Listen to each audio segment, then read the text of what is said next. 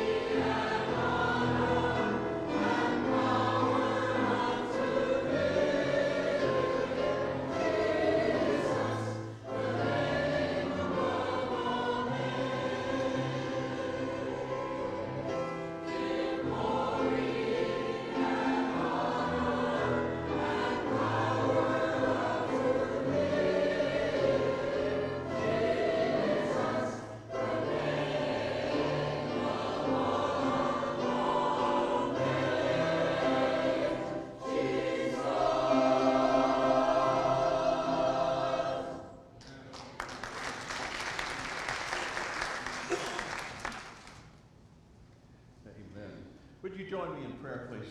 Father, thank you for the time and the opportunity you've given us to come and worship this morning.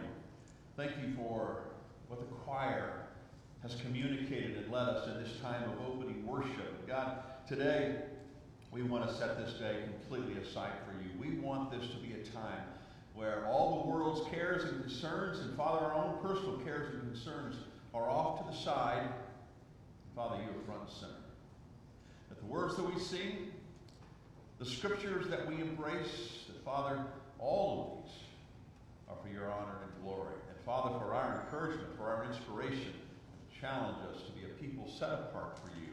So this morning, Father, help us to experience you. In the name of Jesus, we pray. Amen. Thank you so much for coming and being a part of the worship service at First Baptist Church, Sun City West. We thank you for being here. If this is the very first time that you've been here, you've never filled out a guest card, we'd love for you to take the opportunity to take that card from the pew in front of you, fill it out, and as you leave today, just drop it in one of the offering boxes as you leave. We would certainly appreciate that. Let's continue our time of worship and celebration. I'm so glad Jesus lifted me. Singing glory, hallelujah. Jesus lifted me. Would you stand together as we sing?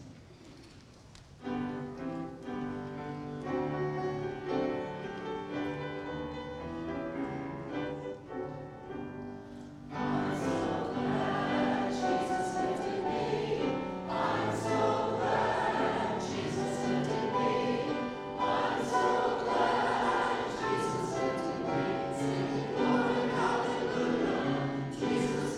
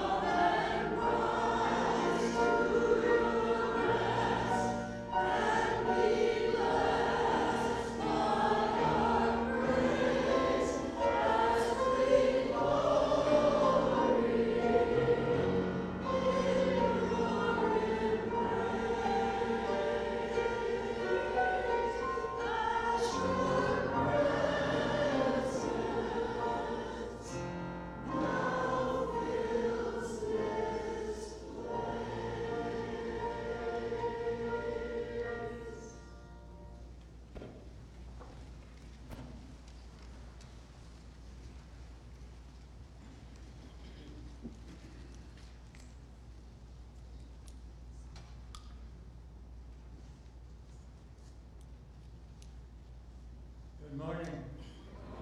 It's good to be in the presence of God in the house of the Lord. Let us pray together.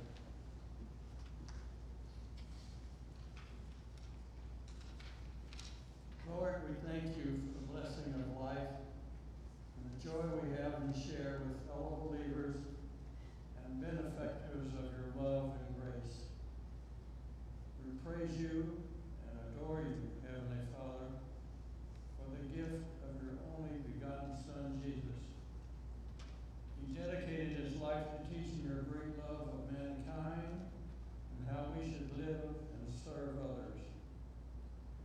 In obedience to your plan for our salvation, he gave himself up to be crucified on a cross of wood as an atonement for the sins of the world.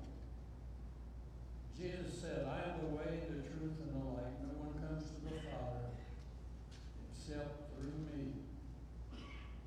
We pray our worship service of prayers, songs, and exhortations to be an encouragement to those who have not accepted Jesus as their Lord and Savior to make that decision today.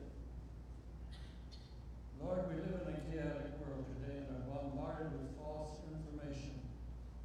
We need your help to discern what is true, what is false information. We pray for the day that the leadership in our communities, state, and country begin to see that love for God, neighbors, and self, and will begin the healing of racial prejudice and many other political problems that beset us. We thank you for the missionaries that give up the comfort of home, friends, and family to serve in lands that are often hostile to Christians. Many serve at risk of imprisonment, abuse, and loss of life. We pray, Lord, for their safety, the blessings you give, and the encouragement and financial aid provided by our Baptist associations, which we also support. We pray for this church and the strengthening of our spirituality and help of those in need in our family and the surrounding communities. Bless our pastor, staff, and all the workers, and help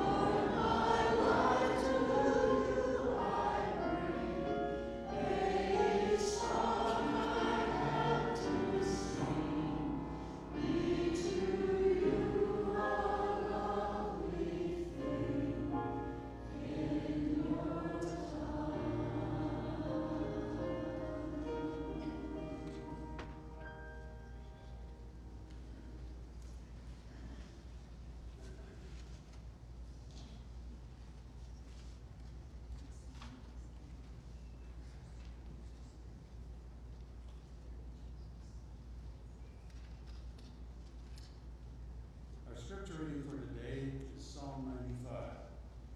You can follow along on the screen. Use the Pew Bible. If you have one, electronic device, use that. Psalm 95. Come, let us sing for joy to the Lord. Let us shout aloud to the rock of our salvation. Let us come before him with thanksgiving and extol with music and song.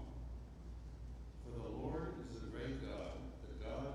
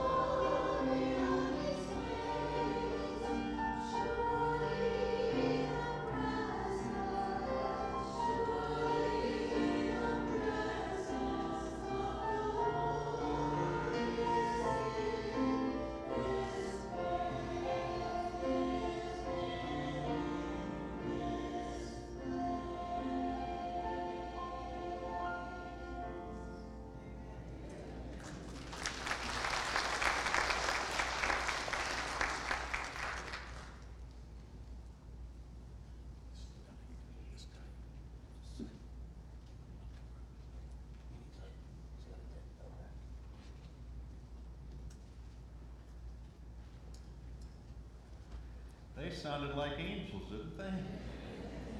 Oh, such a beautiful.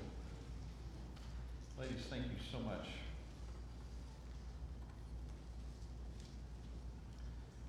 The 95th Psalm.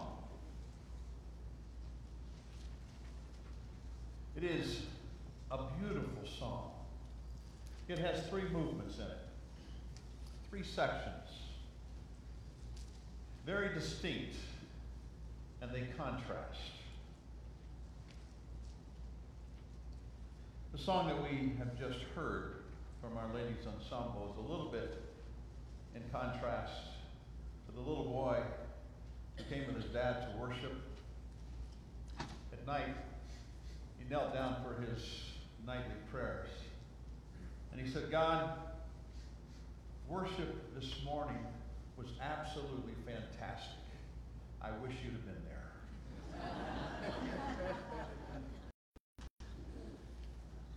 And yet, quite frankly, across our nation, there are people that gather in buildings that come because it's a sense of duty, or they've always done it. And they walk away with not a change. The psalmist wants us to understand that when we come for a purpose. We come for a reason. This psalm has long been used throughout Christian history, church history, as a call to worship. In the Latin church, this psalm is known as Venite, O come. It's a psalm of public exhortation for people to come, but to come rightly to worship the living God. Not just to come, but come with the right frame of mind, with the right attitude. Come and worship the living God and give him the praise and the honor and glory that only he deserves. So it begs the question, what is the right way? What is the right way to come? Well, as we look through these movements, we see first, he says, Venite, we come in joy. This psalm, as in the case with many of the shorter psalms, they focus their attention upon these movements, striving to get the people of Israel, when they are in their time of worship or when they are reading the Old Testament, to come together and to understand each movement and how it relates to them. This first movement, which are verses 1 through 5, focuses upon the song of the psalmist exhorting the community to come before God joyfully. Joyfully come and boast in God our great King. This morning we have sung hymns that focus upon joy, on gladness, and focus upon our celebration that God is the great God and King. In reading the first words, we find ourselves maybe a bit taken back if you really look at the translation. These words in rugged translation sound like this: "O come, let us give a ringing shout of joy to Yahweh. O come, let us give a shout of triumph to the rock of our salvation." The idea of shouting and boastful adoration kind of cuts against the grain for most of us. We see the words, we say the words, but there's not a whole lot of times that we're out here shouting, right? Not in many churches. Might make us feel a little uncomfortable. We'd almost like to kind of back off of these words just a little bit. Because we know in our mind, well, shouting, that has something to do with out of the stadium. Or like I used to do when my oldest daughter, I think she was 5 or 6, was playing soccer, and she loved picking flowers on the field more than she loved playing soccer, even though she ran up and down. But I tell you what, There was this one time, and I have it on videotape, that she, for some reason, got this drive in her to go and get that soccer ball and to kick it all the way down the field and to make a goal. I was so excited, I was shouting every direction I possibly could. Those are the mindsets. Many times we think we ought to shout. Why did I shout? I was exuberant about what had just happened. When we come to worship, should we not be exuberant about what God has done for us? We ought to be able to shout somewhere along the line. The psalmist says, shout in affirmation and adoration of God. My great-grandmother was a Baptist. But she was called a Baptist shouter. Anybody ever heard that term before? Ron, have you ever heard that term? No? Scott? Bob? Anybody? Okay, there's one or two over here. Back in the day, there were shouters in worship. They were people that, and my great-grandmother was one of those folks that she just got so, it wasn't Pentecostal, she wasn't charismatic, she was just full of the presence of God. And it got so much in a time of worship together. And I will say also, through the course of the week, because she invested so much in my dad, she would just shout about how God had done great things. You ever feel like you just keep that pressed down and you don't want anybody to really know what you feel inside? Does he just so overwhelm you at times that all you want to do is just sit there and shout with exuberance? This is what the psalmist is trying to get across. You shouldn't try to deaden that, to mute that.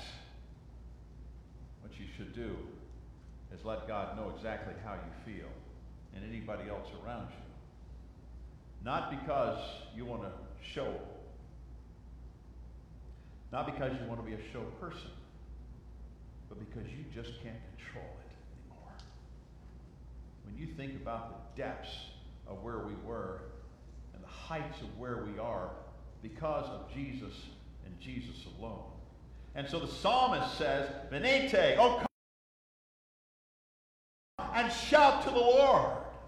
If you look at the verbs in this first verse, they combine together to talk about encouragement and emotion. They merge together. The nature of these verbs suggests that even in the psalmist's day, the people of Israel had to be encouraged, admonished to display their enthusiasm for God. I know that many think that being the people of God, the Israelites were always just very obedient to God and couldn't wait to get into worship, but that is far from the truth. You go back into their history, you find that it was a constant plea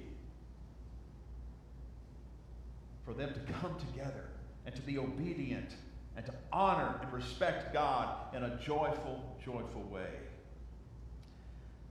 We're instructed as they were instructed, as we see in the writing in Hebrews 10:25, to encourage one another, and all the more as you see the day approaching. We ought to be able to encourage one another with shouts of joy because of what God has done. The verbs in Psalm 95 verse 1, they don't merely call for a random sound. It's not just going crazy in some fashion that somebody's just shouting around because they can't contain something. It is a focused process. In fact, verse 2 focuses the enthusiasm of the shout into a meaningful praise. He says, let us come before him with public acknowledgement. Let us shout joyfully to him with melodies. Now, we see the psalmist is saying, you need to shout to the Lord God Almighty, the rock of our salvation, because of what he's done. And here's how you ought to accomplish that. Here's where the channeling should be. It should be done with melodies. That's why we sing songs and hymns of praise. It allows us to come in and to shout before God, to sing before him. Because he is the God of all. So it begs the question. The psalmist calls for exuberant involvement, calls for joy and excitement as we adore and we enjoy him. And why is that? Because he is a great God. If you look at verse 3, it says, "For Yahweh is a great God and a great King above all gods." Let's think about that for just a moment. There is none like our God. So the reason we would shout in triumph, the reason we would shout concerning the rock of our salvation, the reason we would come before him with a public acknowledgement, not just in the closet of our worship, but in a public admonition, we shout joyfully to him in the songs that we sing. You think about that. Psalm 95:3, it uses this term great. Now, that can be used on a consistent basis to where it kind of loses some of its meaning. The boy sits down, he eats some ice cream, and he says, "That's awesome." Well, how is that in comparison to God? If we say God is awesome, are they the same? No, they're not the same. So we come to this particular word where he says God is great. It does not give any kind of suggestion that there is another one who could be even greater. The statement here is that in fact and in truth, there is none like God. He is the creator of all. He is great, and he's worthy of our exuberance. He's worthy of our excited praise. He is worthy of our joyful praise. The scholar Bauman gives a very interesting illustration. He says, biblical worship is celebration. That's not to say that we're to be flippant or careless, nor that we gather in order to exchange emotional highs and get spiritual goosebumps. When I was a child, I was given an occasional restlessness during the church services. I was admonished to sit still, you're in church. And somehow I got the wrong message. My folks never intended it, but I was getting the impression that God was a grouch. I wasn't convinced that I could even enjoy him. But I've changed my mind, or better yet, the Bible is changing my mind. The characteristic note of the Old Testament is worship is exhilaration. So let's have more spiritual celebration as the saints in Scripture did. You probably, like me, I was a preacher's kid, had our share of moments. My mom was incredible. I would sit beside her as a little kid, 4, 5, 6 years old, and I was very restless myself, and she would just be able to sit there and smile and watch my dad preach and hear what he had to say and take her hand and pinch my leg like I was going to be falling off. Did any of you get any of that? Okay. So it's possible to get the wrong idea. That we've got to come in and we've got to sit straight and we've got to be quiet and solemn. Because that's how worship is. And it was never intended that way. And our parents never intended to do that. And I am afraid that probably I inflicted some of that upon my own kids. But the reality is that God wants us to shout for joy. To be exuberant in our focus upon worshiping him. It's to be directed in our songs and spiritual songs. It's to be directed through our encouragements. Rarely do we hear people say amen anymore.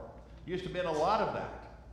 They might say it in different ways and maybe, but you know, as time goes on, we seem to lose some of those type of engagement in this worship. But we need to go back to understand that Yahweh is great. And he's the King above all kings. And that is the very focus of why we should not be able to hold it within our chest as we sing, as we shout. We ought to be able to express it, and in a public way in our worship. Why is God a great God? Look at verses 4 and 5 as we conclude this first movement. In his hand are the depths of the earth, and the mountain peaks belong to him. The sea is his, for he made it, and his hands formed the dry ground. It talks about him being the creator. He created everything. And he spoke it into existence out of absolutely nothing.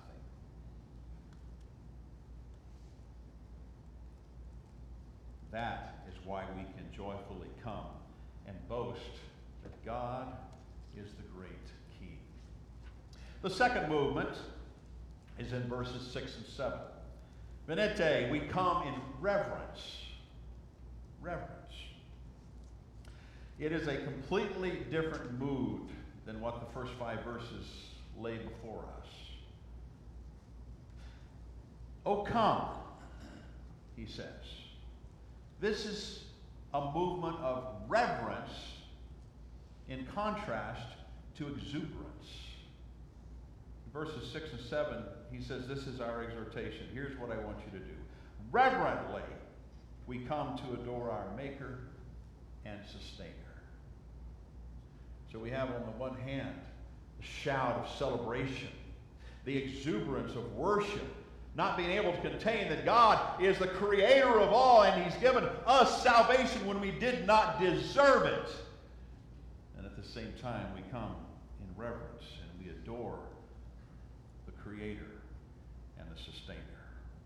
You see, it's not only with boasting and shouting, with praising and singing, it's also with reverence and adoration that we come before the Lord. Not all of our music when we sing is fortissimo or large. As Chuck Girard put it years ago, sometimes Alleluia, sometimes praise the Lord, and sometimes gently singing with our hearts in one accord. It all is our step of worship before Almighty God. The words of verse 6 kind of present an image of physical posture as it represents an inward submission to the wonder of God's being. And so we read that's verse 6, and it says, "Oh come, let us prostrate ourselves. Let us bow down, let us kneel before Yahweh who has made us."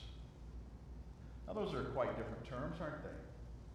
Very much a contrast from the first 5 verses. And it gives the imagery of submission. To lay prostrate is to lay completely flat before God with an understanding and humility that I can't even stand before Almighty God. With this idea of bowing down, of kneeling down, it is this idea of humility when we come and worship, that we are coming to worship the great God. For some, the call for kneeling before the Lord is presented in verse 6 may seem like a ritual. Well, that's what the high churches do, or that's what churches who are ritualistic do. But do understand that sometimes our rituals may be a means of genuine feeling of dedication before God. That we do things not out of rote memory, but yet when we follow some rituals, it is because this is how we express before God that you are God. And I understand I am the creation. And in this time of worship, I want no one to ever see that I would equate myself to you. So I come and I shout for joy and I praise you because of who you are. And in humility, I lay myself completely before you. The psalm calls for an action that describes the reality of obedient adoration for the Almighty God.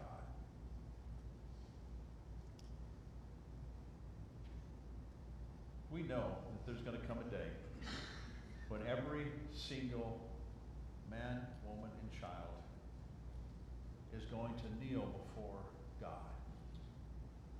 And they are going to confess that Jesus is Lord.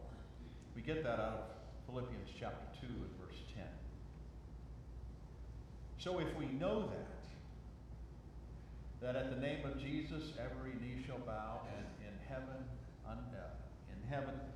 on earth, and under the earth, why is it that we come today in our lives with an unwillingness to go ahead and kneel down and confess Him before all men, and in our time of worship today? If we're going to do it then, why would we be hesitant to bow down before Him now? There's this idea that I'm not going to shout for joy in worship because I'm afraid of what people around me might look at me like, what they might think. And I'm not going to come and I'm not going to bow down because maybe it's just my pride. I'm not going to do that in a public setting because what would people think? But more importantly is, what is it that God thinks?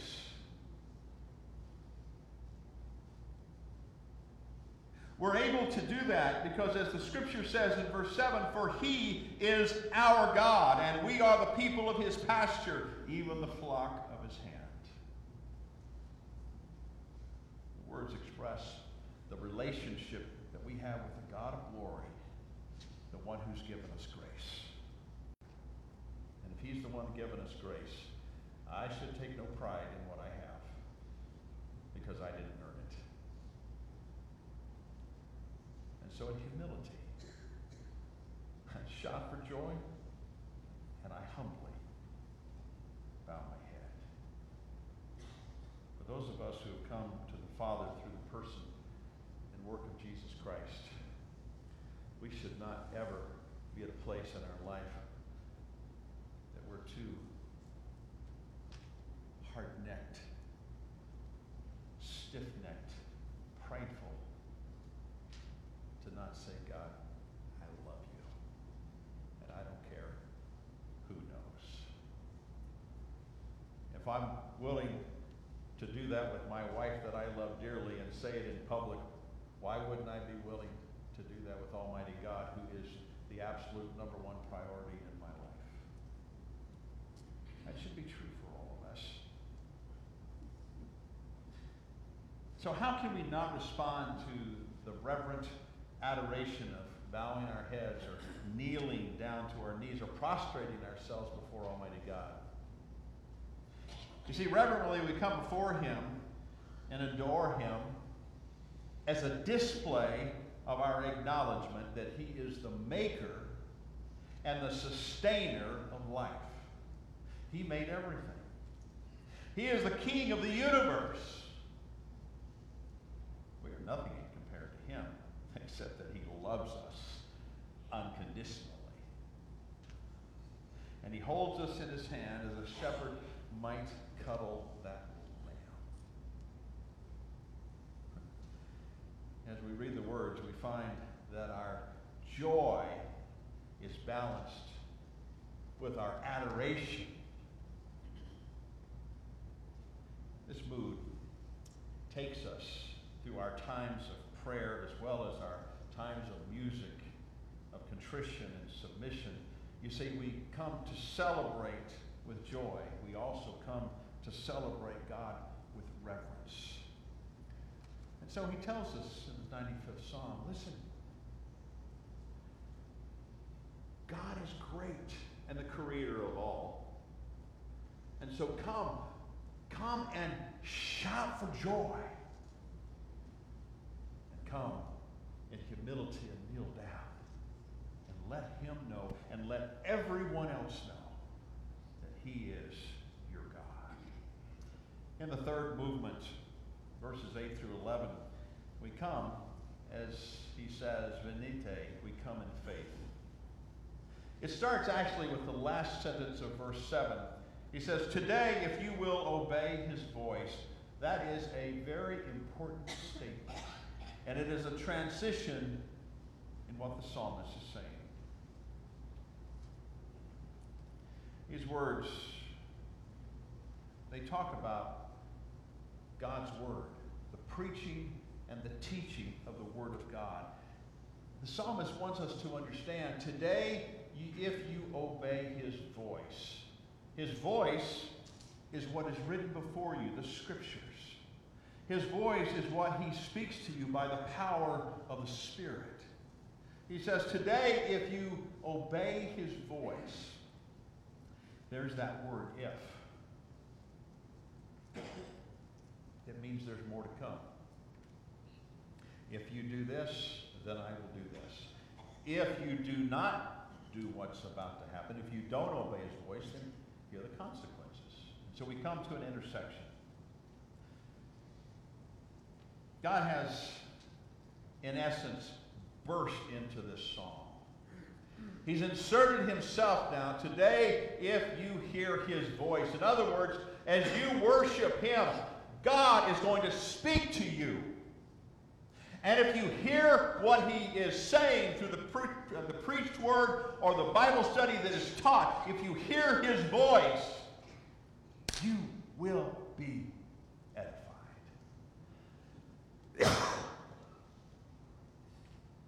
But he says, and he's basing it, verses 8 through 11, off of the experience of the Israelites.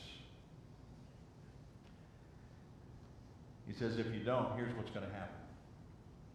If you obey his word, man, there are great things going to happen. But if you don't, and he reflects back the terrible condemnation by God about the wilderness community of Israel, which in rebellion did not obey the words of the Lord. Now granted, there were times in the wilderness community that they did come before God with joy. And there were times in the wilderness community that they came and reverently adored God. But there were other times, terrible times, when they did not obey the Lord. And that led to a somber mood in their lives, but also to the closing of this psalm. Some would say it's almost a downer. But it was all based upon the actions of the Israelites. And in turn, our own actions. You see, it's a call for obedience to the Word of God. It is as it is communicated to you. We're commanded as a worshiping community today not to allow our hearts to be hardened. That was done by the wilderness community. You see, they hardened their heart and they found themselves literally cut off from the great blessings that God desired to give them. Here, they were taken out of the land of Egypt where they were slaves and they were going to the promised land. There should have been joy and excitement, but it seems along the way there was always grumbling and griping about something because they didn't get what they expected to get, what they expected to get, not what God was going to give them. And so it's sad. It's sad because they continued to disobey to where finally they were cut off from what God had anticipated giving that generation. If you look at verses 8 through 11, it says, do not harden your hearts as at Meribah, as in the day of Massah in the wilderness, when your fathers put me to the test. They tried me, even though they had seen my work. For 40 years I loathed that generation and said, they are a people who err in their hearts, and they do not know my ways. Therefore I swore in my anger, truly they shall not enter into my rest.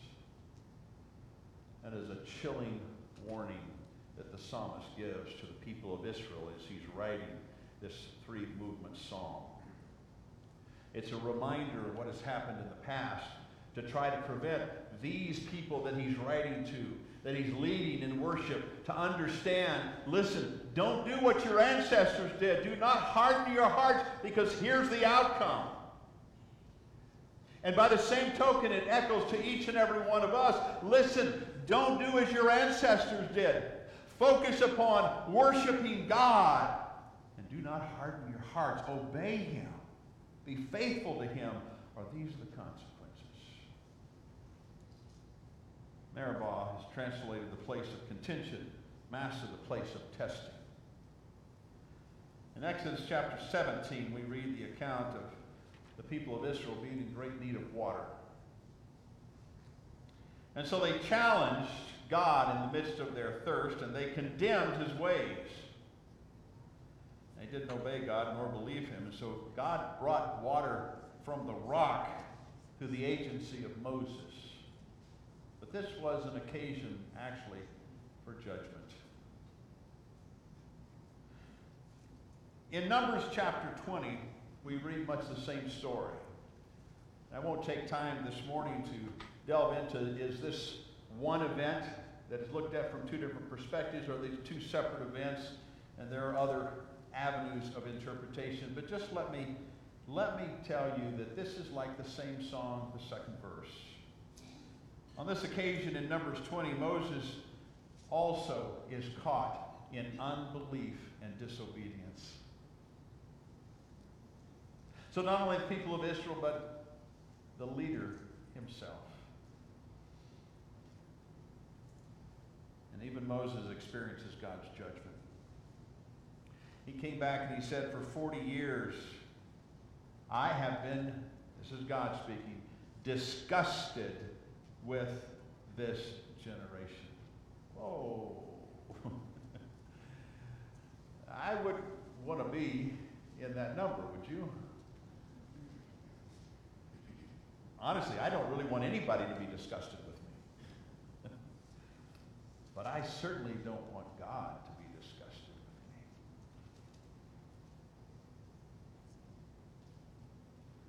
Well, maybe he is.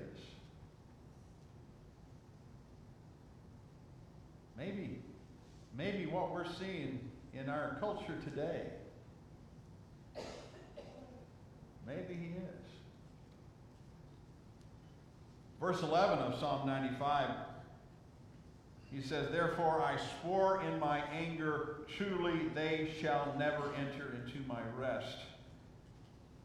We see it describes a covenant of anger that contrasts completely from most every other instance which talks about the covenants of blessing in the Old Testament. God said, listen, time after time, I will bless you. I will bless you. Here's my covenant. I promise to do this if you will obey me. Here, his anger burned for 40 years. They disgusted him. And he comes and he says, therefore I swore in my anger, truly they shall not enter into my rest.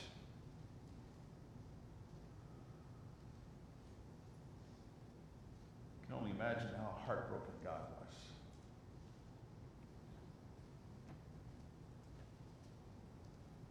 The experience in the wilderness community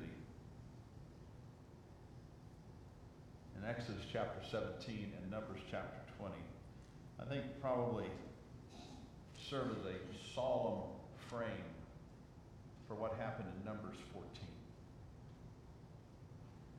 Because in Numbers 14, when the spies of the land came back, and they said, boy, it is a land flowing with milk and honey. This is tremendous. But 10 of the 12 said, we can't win this battle.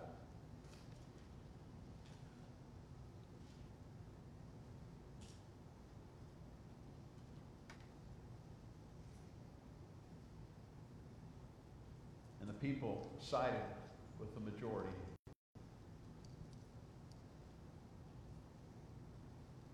And they chose not to enter the land that God had promised them and promised to be with them.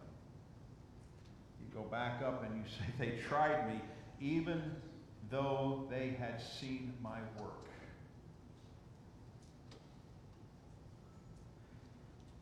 And so there the people rejected God's word.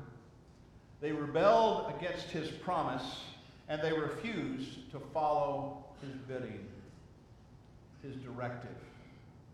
And so an entire generation was condemned to wander the desert lands away from the resting place that God had promised them. And listen. It is possible for us to do the same thing. It seems like it's not a big deal that we say, oh, that challenge is too much. Oh, I think God wants us to do this, but I just don't have the time or the energy or the skills or the abilities. I mean, the lists of excuses go on and on of why we don't strive to accomplish maybe some things that God said, this is what I want you to do. When the people chose not to go into the land flowing with milk and honey, they did it because they were afraid. And they didn't trust God, who's the great God and the King of the universe. And we have to look deep within ourselves before we say, nope, we can't do that. Because it might say a lot about our trust in the God who is great and the King of the universe. If his word tells us to move forward, we must. If it tells us how to live, we must be obedient. We can't use an excuse. You go back to the words of verse 9. It says, when your fathers put me to the test, they tried me, even though they had seen my work. Have you seen the work of God in your lives? Have you seen God throughout your life just work in you? Not only through your personal salvation, but how about just in the events of your life? Things that have happened, miracles that have taken place. God's touching hand, his miraculous intervention.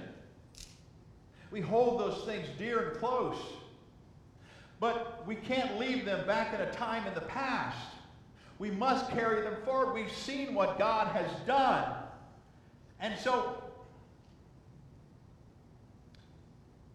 when we're told to be obedient, let's not look at, oh, I can't do that.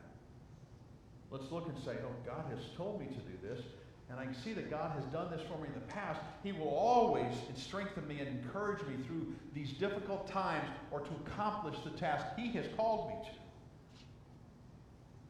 In our own lives today, we have an opportunity to hear the Word of God taught through your Bible study classes. Preached this morning, even. It's our worship. In our own lives today, we have the possibility to err just like the Israelites did by rejecting His Word, by rebelling against His promise, by refusing to be obedient to Him. That's where we are today. And we continue on. We, like they, the Israelites, we have the potential of not enjoying and rejoicing in the God of our salvation. And therefore, because life seems to get us down, we don't celebrate. We don't sing for joy. We don't shout in triumph.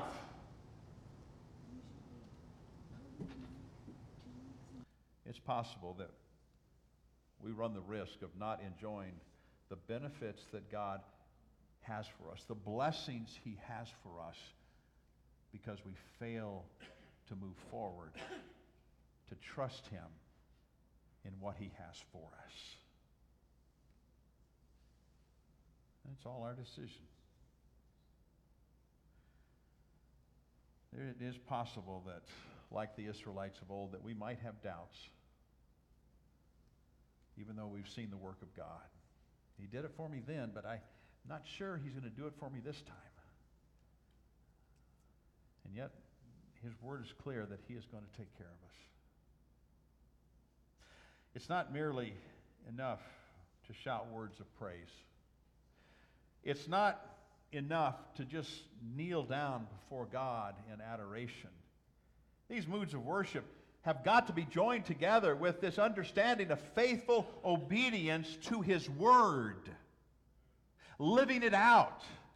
So it's not just a Sunday morning where we come and we sing and we have joyful times. It is a matter of listening to the teaching and the preaching of His Word, the reading of His Word, the study of His Word, and applying it to our life. That's where joy comes in. That's where adoration comes in. That's where faithfulness comes in. And so it takes us to the last part. Venite, and so let us come. When we worship God, let us come together to celebrate. We do it joyfully, we do it reverently, we do it faithfully.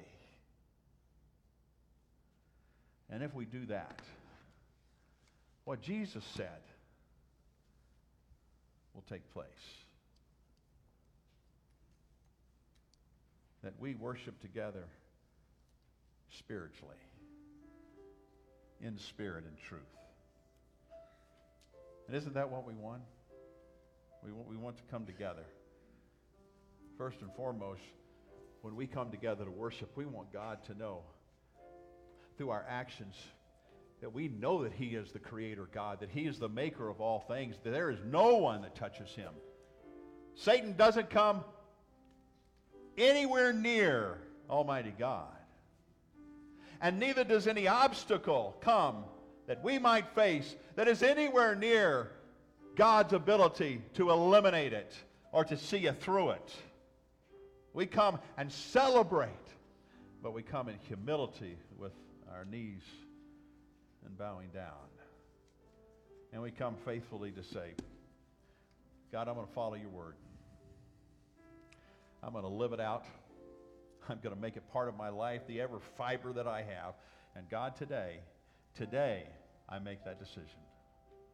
Today, I promise, I make a vow before you. I want to rededicate my life to say, God, when I come and worship in a public setting or when I'm in my private worship time, I'm going to do it joyfully, reverently, and faithfully. And I'm going to live that out every single day. In our invitation, I would encourage you and God, just to pray. Pray to Him, and you make that commitment to Him where you're seated. When we sing our invitation hymn, I would encourage you, if you don't know Jesus Christ as your Savior, to come and give your life to Him. This may be a great day for you to come and say, that's the church I want to be a part of, and their ministry. We encourage you to come. If you want to come to the prayer altar here, come and pray, or pray in the front pew. Whatever it is that God is speaking to you about, please don't leave without making it right and making it firm in this time. Dear God, we acknowledge that you are the Creator, the maker of all things. God, the heavens declare your glory. The mountain peaks you have, and even every piece of dirt on this earth you hold in your hand. There is no God anywhere like you. And today, we shout for joy. We reverently bow down in humility. And God, today we hear your voice. We hear your voice. And Father, we want to respond obediently. And whatever that means for each and every one of us today, I pray we will make that decision. In the name of Jesus we pray. Amen. Let's stand and sing our invitation hymn.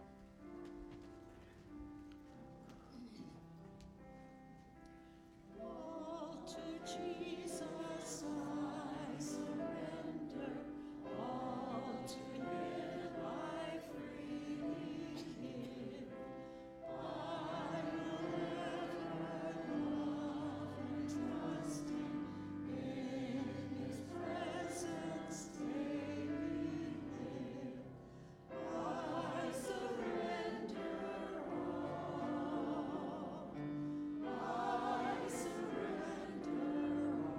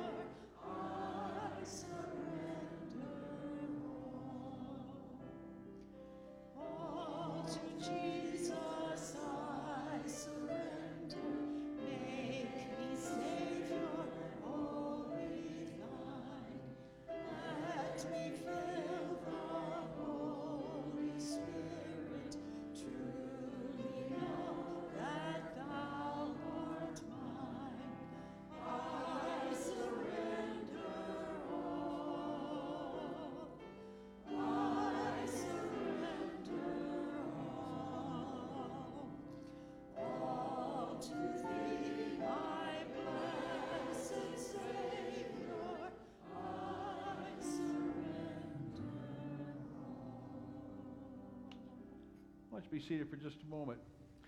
As you get ready to leave today, a few things that I'm going to address, and I know Nancy has a few things. Last week, we made available the 2022 proposed budget that the Finance Committee and really all of our committee chairpersons and their teams have put together for this next year. The finance team and the personnel team, they're going to be in room 112, which is just right out beyond that wall. And they're there to just in small groups answer any questions that you might have, explain anything that you would like in a small group setting, just so you might have some good information, and in a small group area, be able to ask anything that you would like to. We will be discussing and voting on that budget this coming Wednesday night at 4 o'clock during our church conference. We have a quarterly church conference, and there are packets when you leave today. There are packets of everything that's going to be spoken about or discussed at that church conference. So we'd like for you to pick those up. If you'd like to talk with the finance and the personnel team, we'd encourage you to just meet with them in room 112. I'm trying to think of anything else.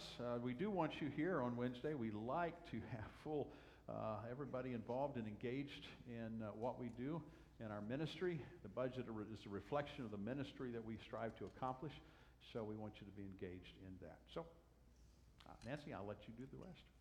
There are also some packets of quarterly reports from some of our committees and ministries available. Those are in white. You will see the packets clipped together and the top agenda pages in brown. So hopefully you will take one of those. Thursday is movie day. Woodlawn is the name of the movie. And if you are coming to lunch at 12:30, we need to have your name before the end of the day tomorrow. There's sign-up sheets in both breezeway and main lobby if you are coming to lunch. If you are coming to the movie at 1, just come and enjoy. We'll look forward to having you. Men's breakfast, you need to sign up either today or next Sunday, men, for the men's breakfast, which will be on Tuesday morning, November 2nd. Also, out in the breezeway, if you would like to purchase tickets for the Thanksgiving Missions Awareness Banquet, which will be on Wednesday evening, November 17th. You may do that starting today. You will have 3 other weeks of opportunity to purchase those tickets. Those are $15 each. Next Sunday night, October 31st, at 4 o'clock here in the sanctuary, our choir will be joining with the choirs from First Baptist Sun City and from Grand Community Baptist in Surprise for a wonderful night of music. We are going to be singing some numbers, individual choirs, and then we will do a couple of numbers in the combined choirs. So I hope that we will have people out there for us to sing to. And after we are finished, we will go into the CLC for cupcakes and punch. We have a pattern going here. Do you see it? Next Sunday, Pastor's Appreciation Day will be observed, and if you do not have opportunity to bring a card and you would like to, there's a basket on either side in the back, and that will be presented next Sunday. You've also seen last Sunday and today Christmas boxes, shoe boxes for Operation Christmas Child in both lobbies. Those are available for you to pick up again today, and we are going to see a very brief video about that ministry, after which Bill A. Freeman will come and lead us in our closing prayer.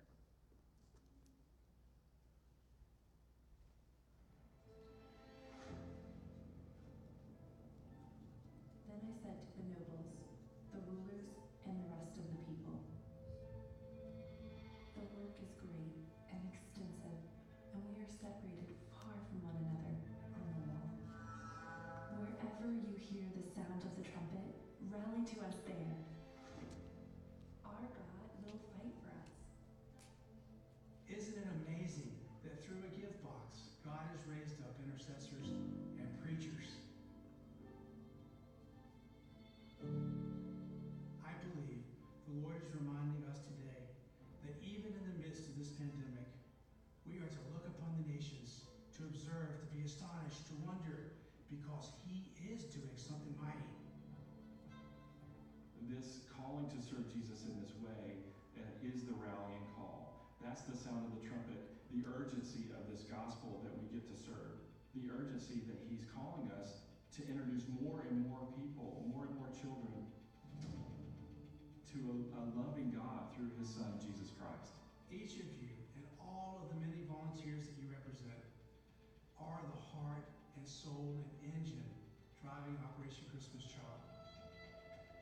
During this pandemic, the Lord has continued to encourage and to equip the local church and the body of Christ.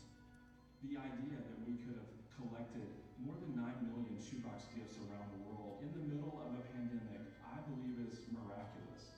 Samaritan's Purse, Operation Christmas Child volunteers are rallying around the opportunity to share the gospel. We're rallying toward National Collection Week, where we seek to send another set of nearly 10 million gospel opportunities around the world. We still have time, we still have opportunity. The Lord has not returned yet, but we want to keep pushing and going forward and doing whatever we can do to reach more, share with more, equip more, to share more.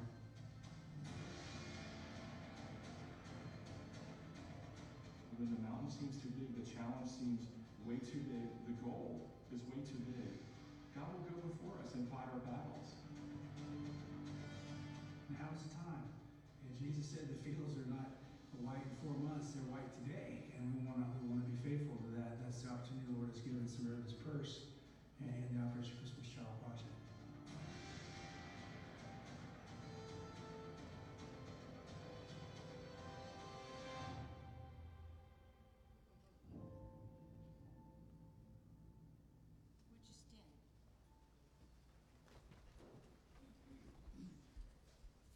stand? Let us pray. Dear Lord, we praise your holy name. You've blessed us with this great service. You've blessed us without measure. We're so thankful for your word that was proclaimed this day. Show us your will and lead us through it. May our deeds, prayers, and thoughts be pleasing to you, dear Father. Give us safe travel as we leave this day. We need you every hour. In Jesus Christ's name I pray. Amen.